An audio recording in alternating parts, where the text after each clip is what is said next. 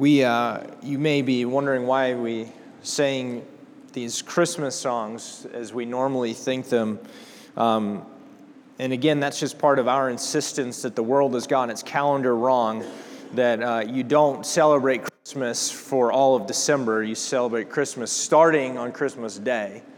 And then you get 12 days of feasting, of real Christmasing after that. And today is the start of a turn of a new season. This is Epiphany Sunday, where we remember the day that Jesus was revealed as Lord to the Gentiles. The Magi came, and Jesus was revealed on that day, even as a little child, to these people. These people would come from far off. They're foreigners, the Gentiles.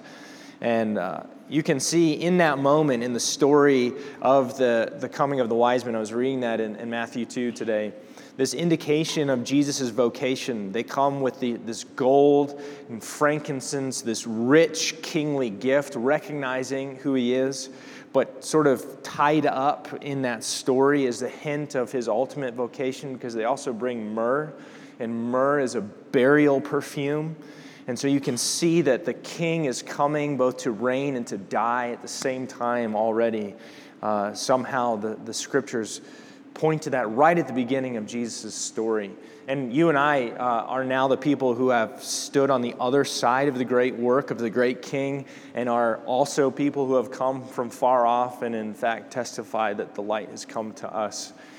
So this is a great Sunday for us as Gentile people who recognize the great glory of the King who's come. I hope that you've had a great Christmas season. I was not here last week. Harrison preached for me, and which I really appreciate. Did a really good job. My one complaint is that he preached far quicker than me, and now I'm worried that people will come to expect that and hold me to a standard that I cannot meet.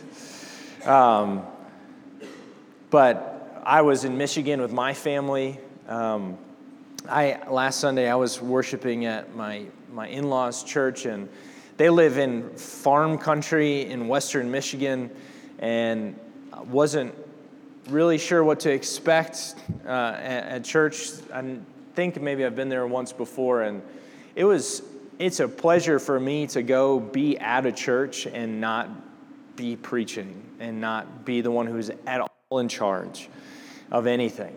And it was so encouraging to me. The music is better here. Things look better here. It's like newer and cooler here. I'm not going to lie to you about that. But I didn't care about any of that, because I was just with people who loved Jesus and loved one another. And that was so encouraging to me. I got sort of teared up, even though the music was anyway, those people loved Jesus, and that shone brighter than anything else. That's what I came away from. It was such a pleasure for me to be there. I got to take my son to the Spider-Man movie. I don't know if anybody's seen this. He's 4. I don't know. He's maybe a little young for it, but there was like multiple Spider-Men in the movie, which was Spider-Man's great. Some is good, more is better, that principle. And one of the spider people, he wore like a black Spider-Man outfit. My son thought that was awesome. He could disappear and stuff, and he explained to me that he would be the black Spider-Man, and that if he was facing the bad guy, he would disappear behind the guy, and then he would pinch him right in the eyeball, in the eye area. That's what he said, the eyeball in the eye area, and he would kill him. So I was like, I can't tell if this is a fathering win or loss at this point. But I'm very glad to be home, back and getting into the routine of life here, being here with you all. This is connected to what I'm preaching on this morning, but we alluded to this at our congregational meeting in November, but I wanted to make it plain for our congregation that this coming summer, there's plans for me to go on sabbatical for 3 months, because I've passed 7 years as pastor here. And our denomination is really good about encouraging even small church pastors to take a break. And the session of our church, the elders have agreed to do that.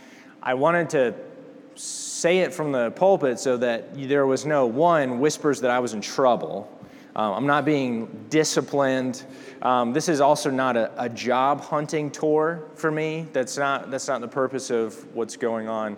It's that I've been pastor for over 7 years now, and it's a good marker moment for me to stop and back off and to think and to pray. We're still having church. This will still happen every week. The rest of our church is not going anywhere. And I was reading something by Eugene Peterson, and he was talking about the first time that he went on sabbatical from his church. And Eugene Peterson, he wrote the Message, and he's kind of a big deal. And his elders were worried about him leaving for a few months. And he said the number one thing that they learned was that they didn't need him. And he told the story of they came back and he and his elders were supposed to go to a conference or something and leave early in the morning from the church parking lot. And he was visiting somebody in the hospital through the night, and he was late getting to the church.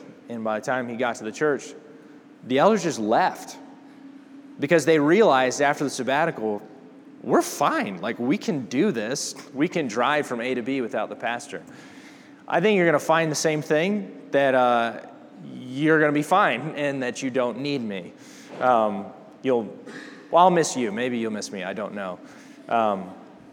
But that's in the plan. That's in the works. And we'll have more information about that as that comes. But I wanted you to know that and make sure that didn't feel hidden or anything. And as the reason that I'm doing that is connected to what I want to talk about today, which is about Sabbath. And because as I thought about our new year here in 2019 and what I wanted just to encourage our people with as you move into a new year, is that this thing, Sabbath, is important, and it's built into the life of the people of God. And what that word means, what is our expectation of what a modern Sabbath looks like. So if you will, turn to Exodus 31, and then we'll be flipping over to the Gospel of Mark.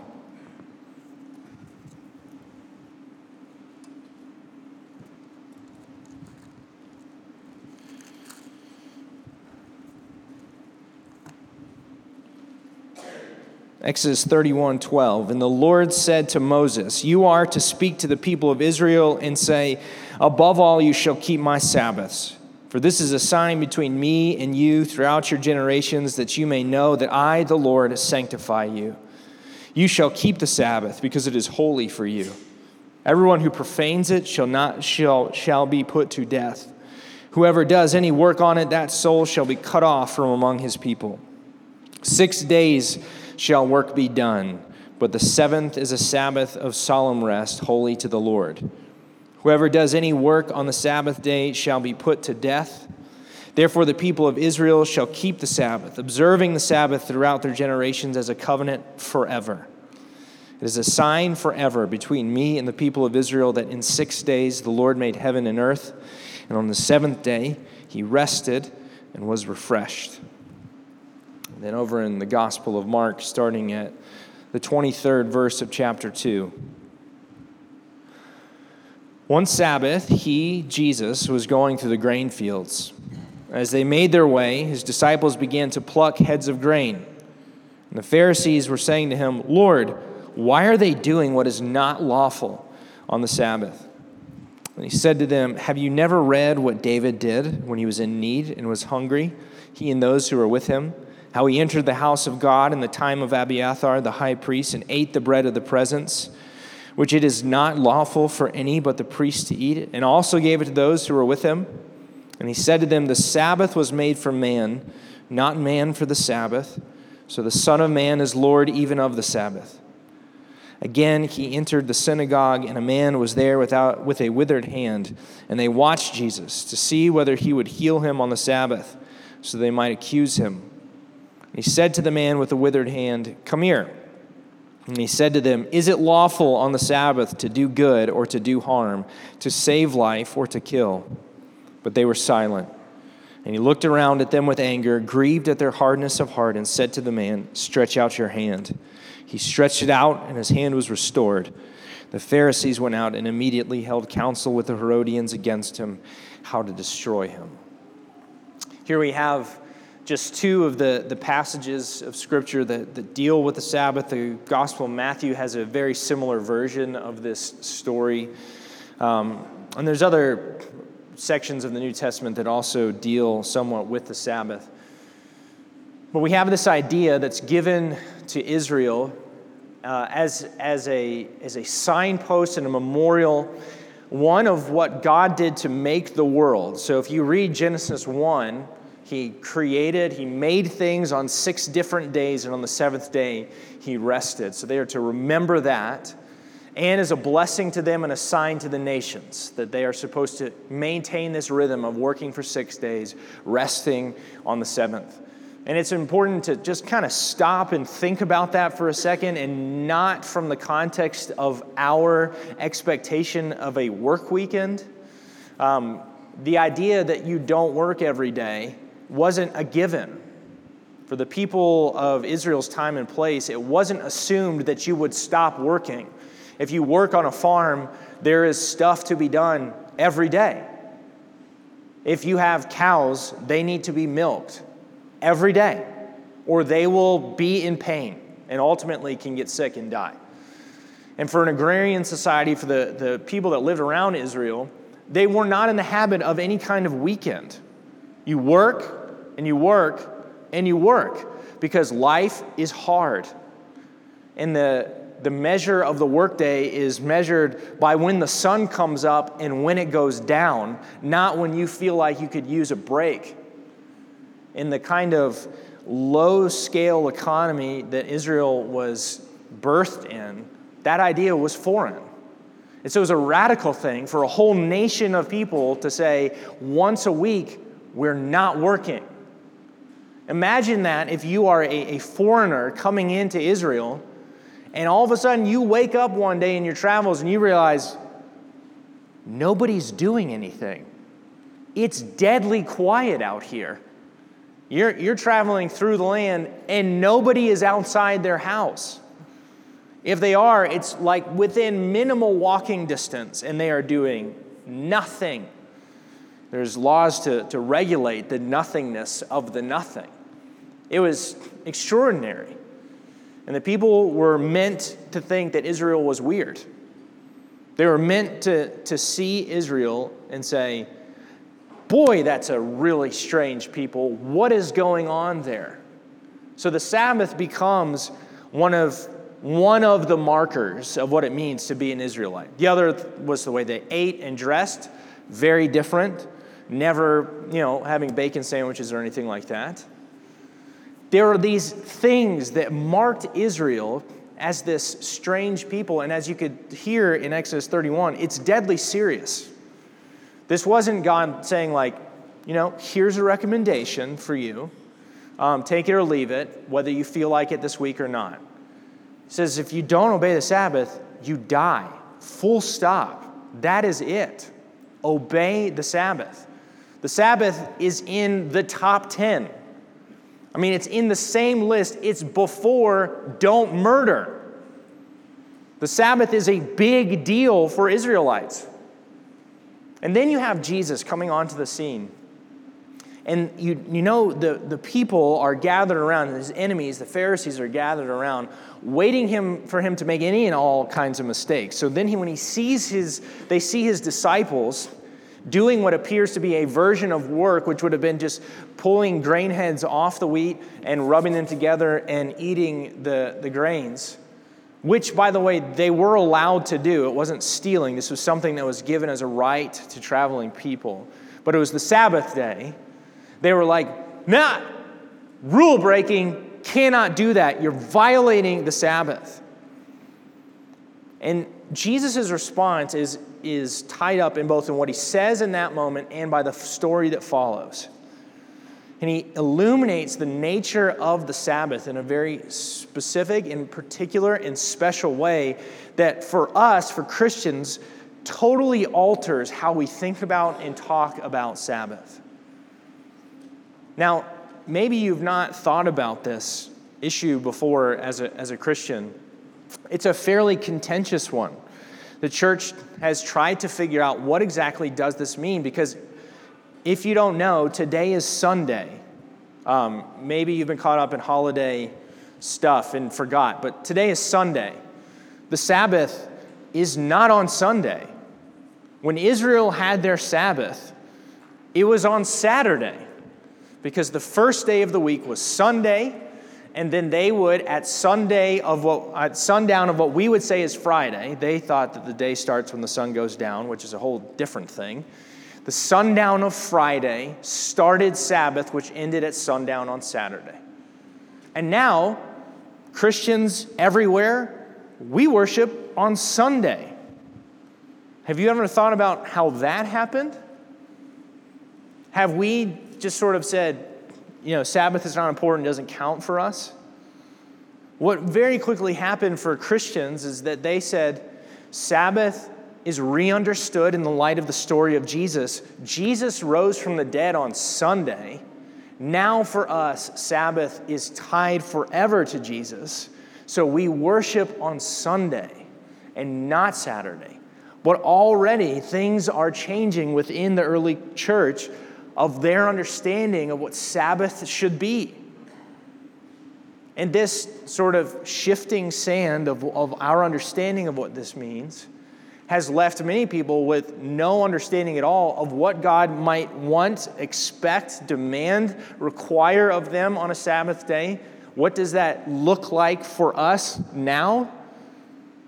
And this is what I want to talk about, because I think that Jesus here illustrates the central purpose and gift of the Sabbath. What does the story that he is the center figure in tell us? Jesus says, first of all, that he is the Lord of the Sabbath.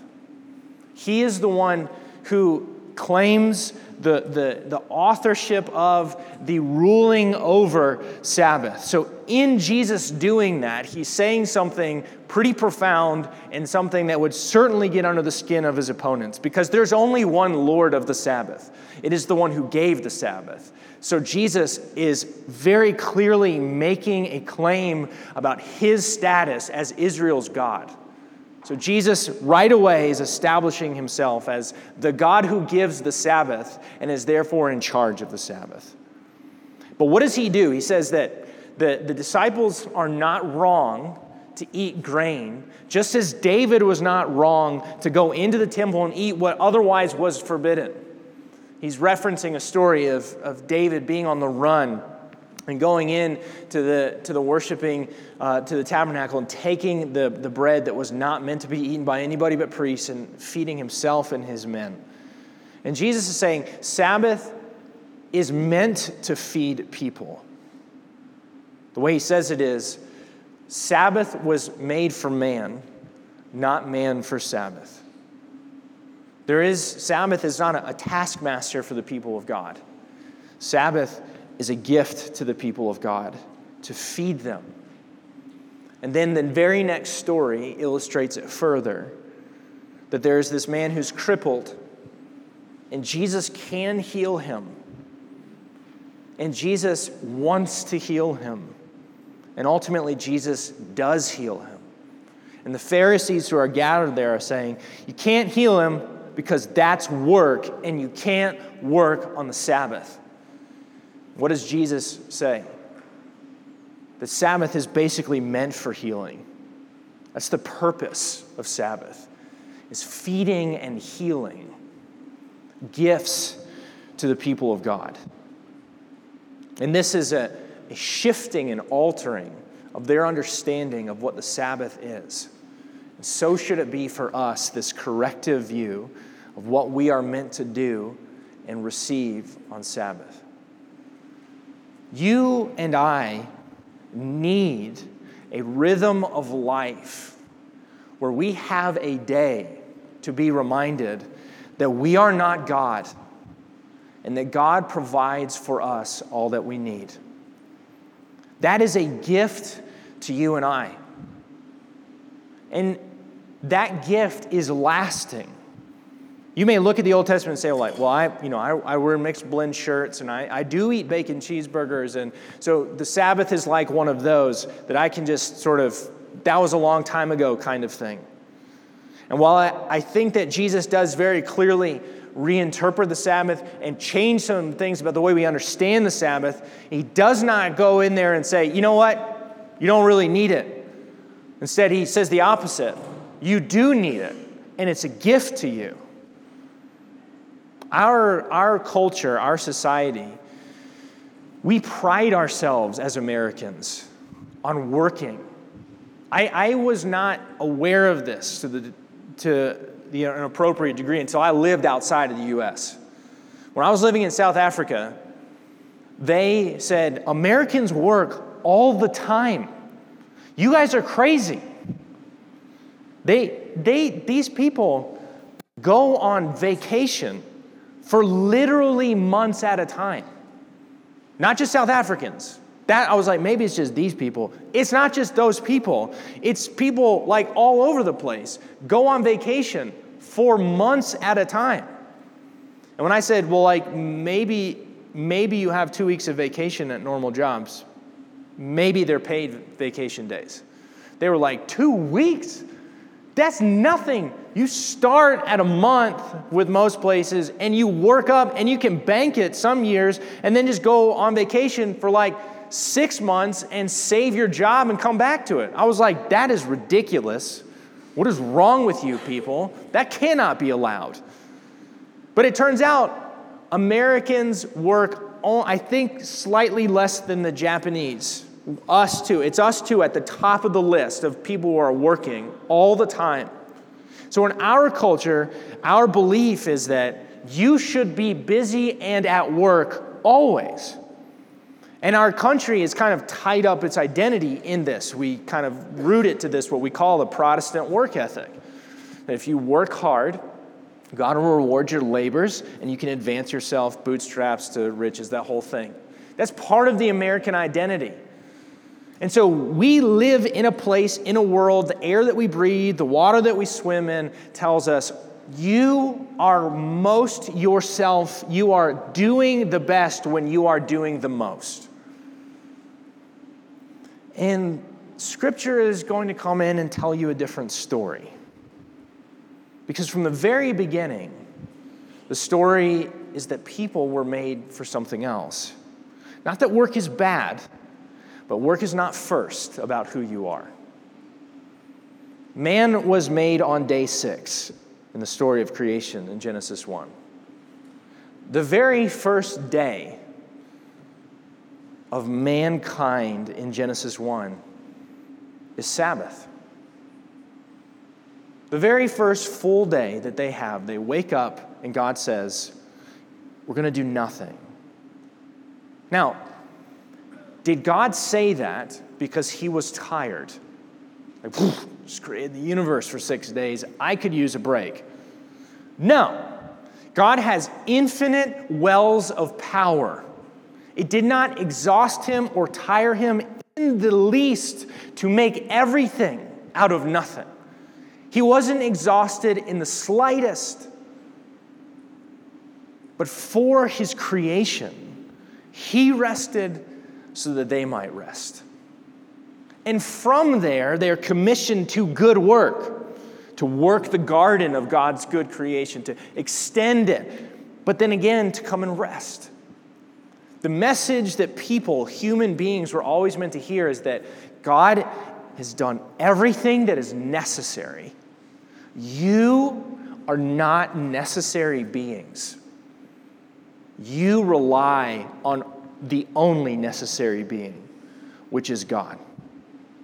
You are what we would call contingent. You are leaning on somebody else's power at all times. And you know what? You and I are good at forgetting that. You and I are good at buying into the belief that because we work hard, we are better people.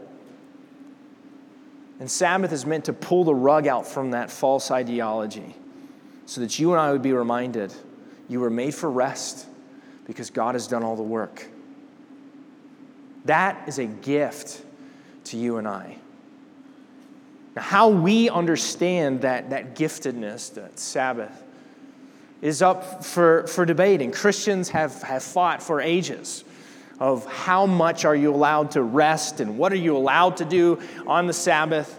You know, we're a Presbyterian church. Our doctrine is contained in the Westminster Confession. There's a chapter in the Westminster Confession on the Sabbath that talks in several paragraphs of what the Sabbath is for. And at the end, it says the Sabbath is for worship.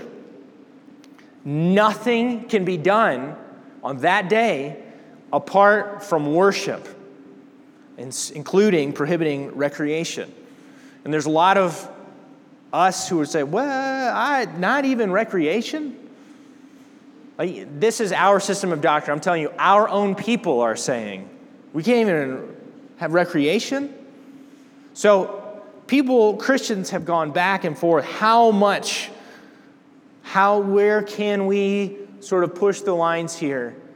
And again, what I would say is we're asking the wrong kinds of questions.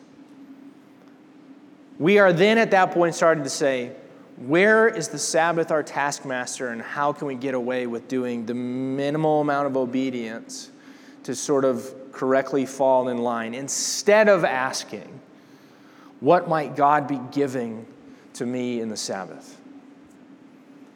Now, I think that means real and practical things. So I'll just tell you my own story in the past year.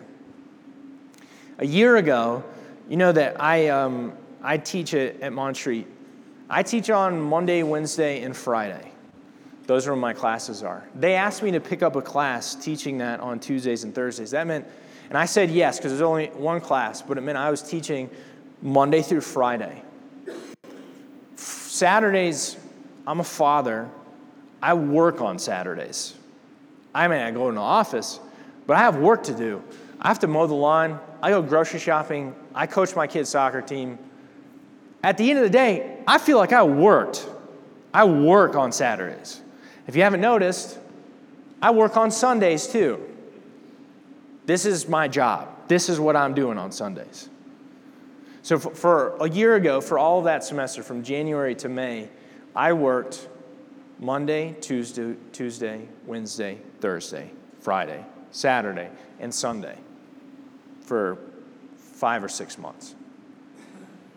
By the time I got to the end of the semester in May, I was dead. I had nothing left. I have never been so exhausted in my life. It's not because I was plowing fields or something. I'm sure there's plenty of days that people saw me and said, is that dude working at all? But every day, I was grinding through something. And what I had done is I had neglected to believe that I, too, am human. That I have boundaries to who I am as a created being, that I have to stop. And so what I said is, I cannot do this ever again. I have to have a day where I really don't do anything. And if that means I have to leave the house when my kids get home from school, so be it. I have to stop working once a week. And ever since I've done that, in the summer of last year, I've started to come back. My energy levels are back up. I am happier as a person. And honestly, I feel like I'm more productive in the 6 days that I am working. What I would say to you is, I'm not going to present the Sabbath to you as a taskmaster to count the steps that you've walked or the quantity of pounds that you have lifted to make sure you have not worked enough. What I am saying is, God gifts you boundaries to your being, and if you do not respect them, you will at some point flame out and die.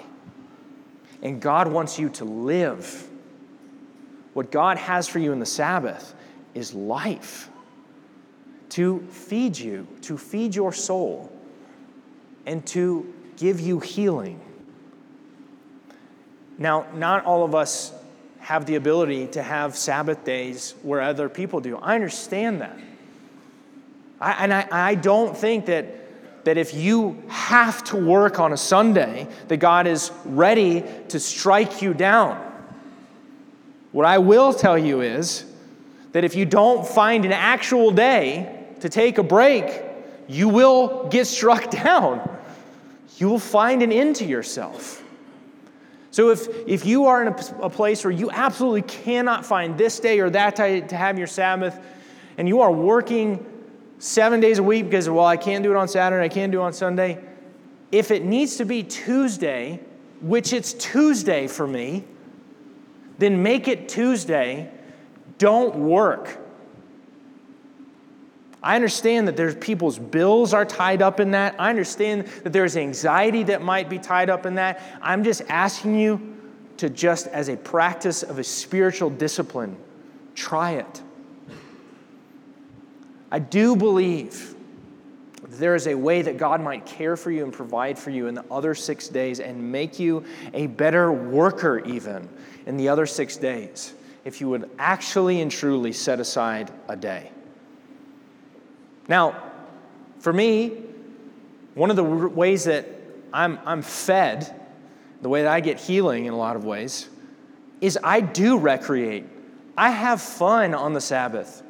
And I don't feel bad about it, contra my Puritan brothers who wrote the Westminster Confession. I don't think that it is wrong to recreate and have fun on the Sabbath and that itself is not worshipful.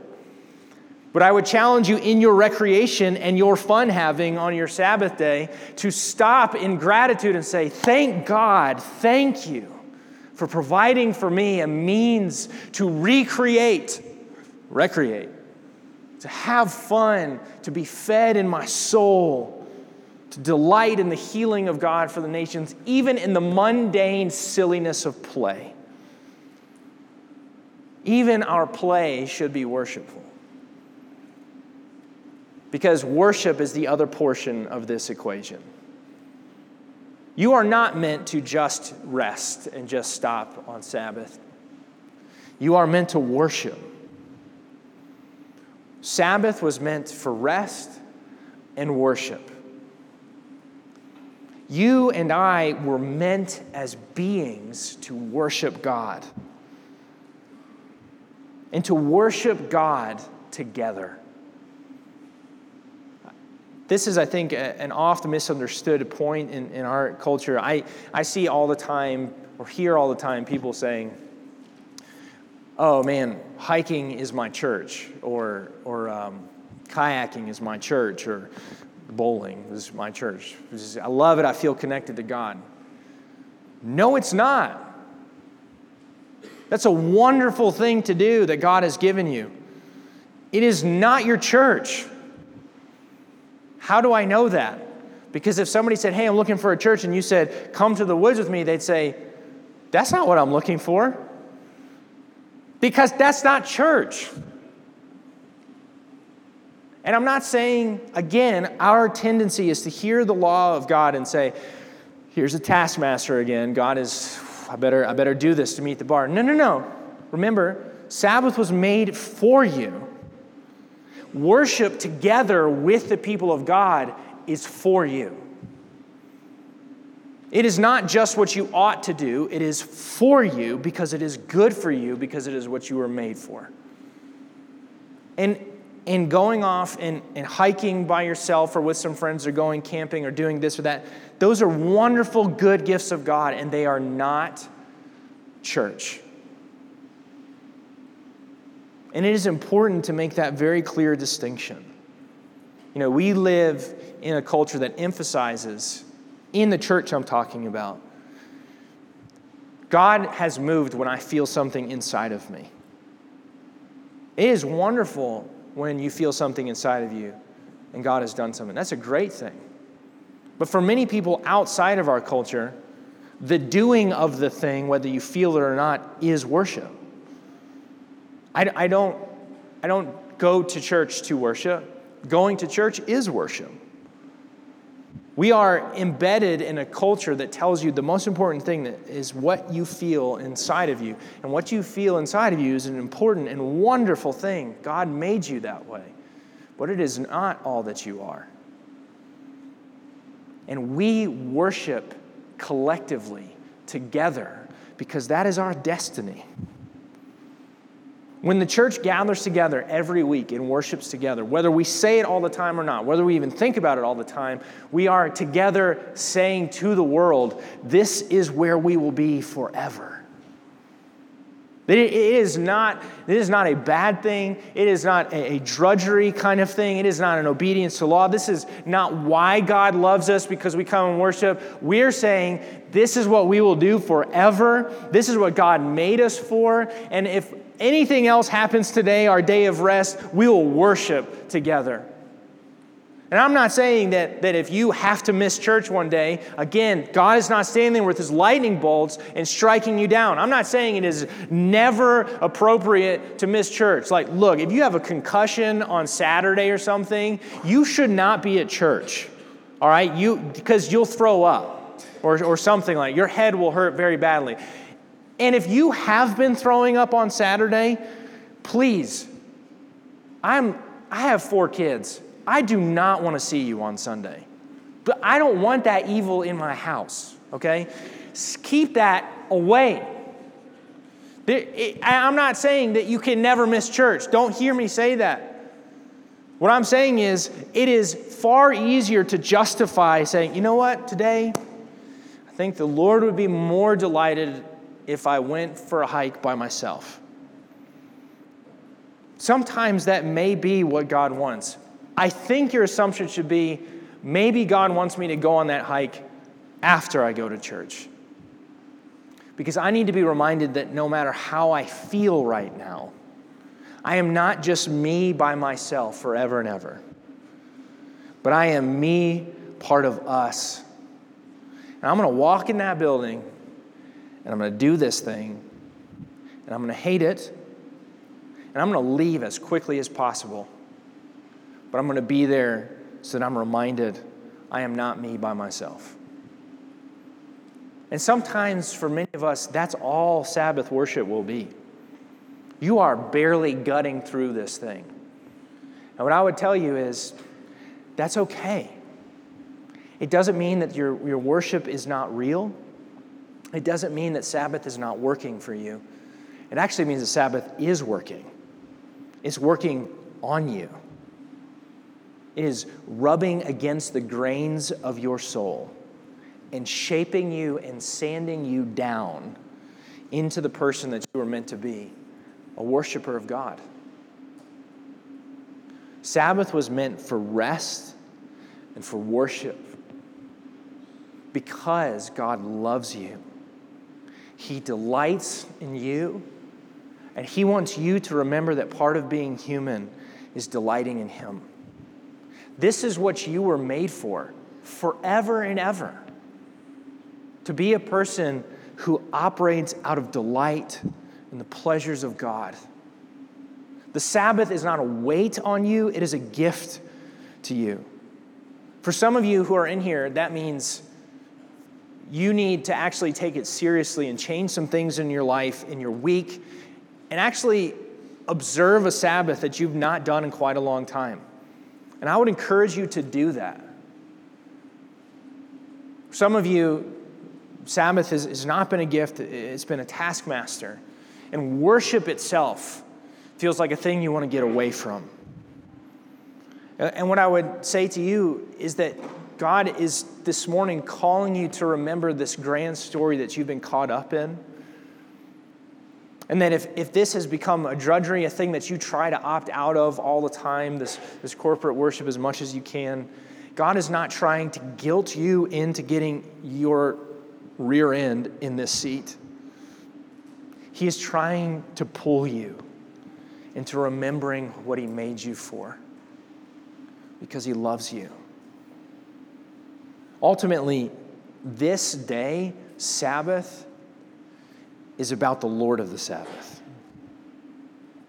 The same thing that the wise men recognized in that day in Matthew 2 is what we are remembering every worship day together. That Jesus actually is the Lord. Not only is he the Lord of the Sabbath, he himself is our Sabbath.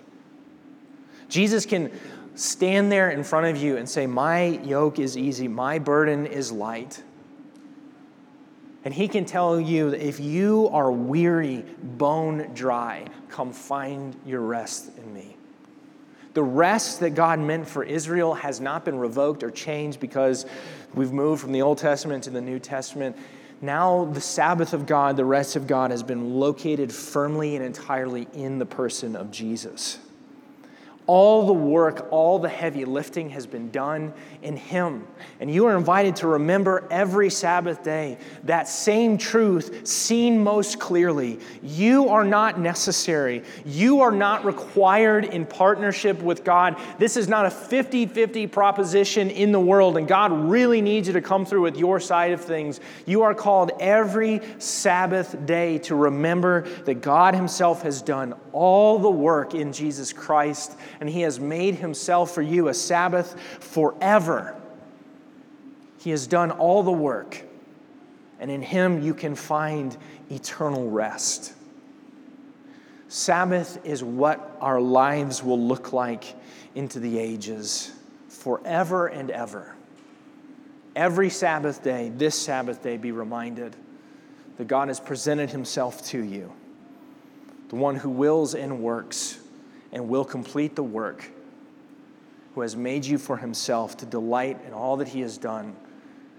And in so doing, our strange rhythm of resting in worship will say to the world that Jesus is great. He is the Lord of the Sabbath, and he will finish his work forever and ever. Amen. Let me pray for us. Lord Jesus, we thank you that you have compelled us, you have commanded us, you have given us the Sabbath, that we might be reminded how small we are and how big you are. Father, we confess to you the way that we have idolized our busyness, the way that we have prioritized our obligations, the way that we have worshiped our debts and cravings. Every day of the week, we often make much of anything but you. God, I pray that we would this morning be corrected into seeing that you are the Creator God who has given us good gifts. I pray, God, that you would beckon us again this morning and that we would be moved by the Holy Spirit to respond. It is a delightful thing to hear the word of the Lord and to obey. Help us to worship and rest, to recreate, to eat, and to play, and delight in you that you have given us all these good gifts. Thank you, Jesus. Amen.